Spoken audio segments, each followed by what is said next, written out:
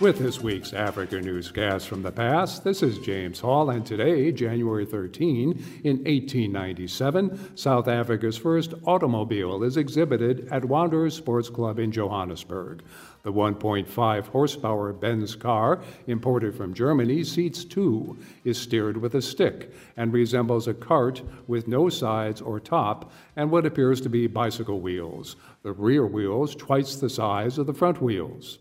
Tomorrow, Sunday, January 14. In 2011, the Tunisian revolution ends after 28 days and 338 deaths when autocratic ruler Zine Ben Ali flees the country. The Facebook revolution, as it is known by Tunisian youth who coordinated their activities on social media, inspires the Arab Spring revolts that will topple dictatorial governments across the region. Monday, January 15. In 1876, the first newspaper in Afrikaans, Die Afrikaans Patriot, is published in Paro, Cape Colony. The monthly newspaper has only 50 subscribers, but causes controversy amongst Dutch-language purists, who say that there is no way to stop people from speaking, quote, this bastardized Dutch, but it should not actually be written down. 49 years later, in 1925, Afrikaans will become an official language in South Africa. Tuesday, January 16. In 1973, the South African male a cappella group Ladysmith Black Mambazo releases its first album, Amabuto. It will be the first African album to achieve gold record status.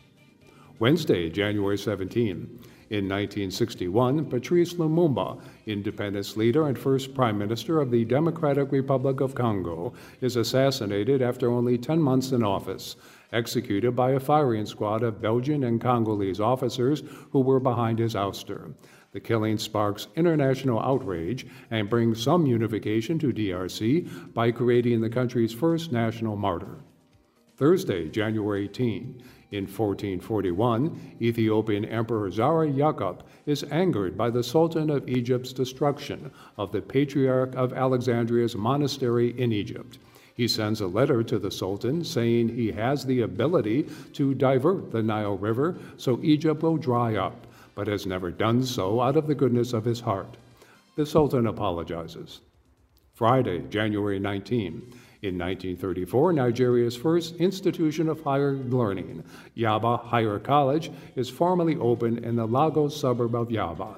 Medical students have been allowed to study since 1930 as the college has been established. Civil engineering, agriculture, and teaching training are also taught. For all the great events that happened every day in Africa's past, go to Africa Today Yesterday, the calendar of African history at www.africatodayyesterday.org. That's www.africatodayyesterday.org. And this is James Hall reporting from the Summit of African History.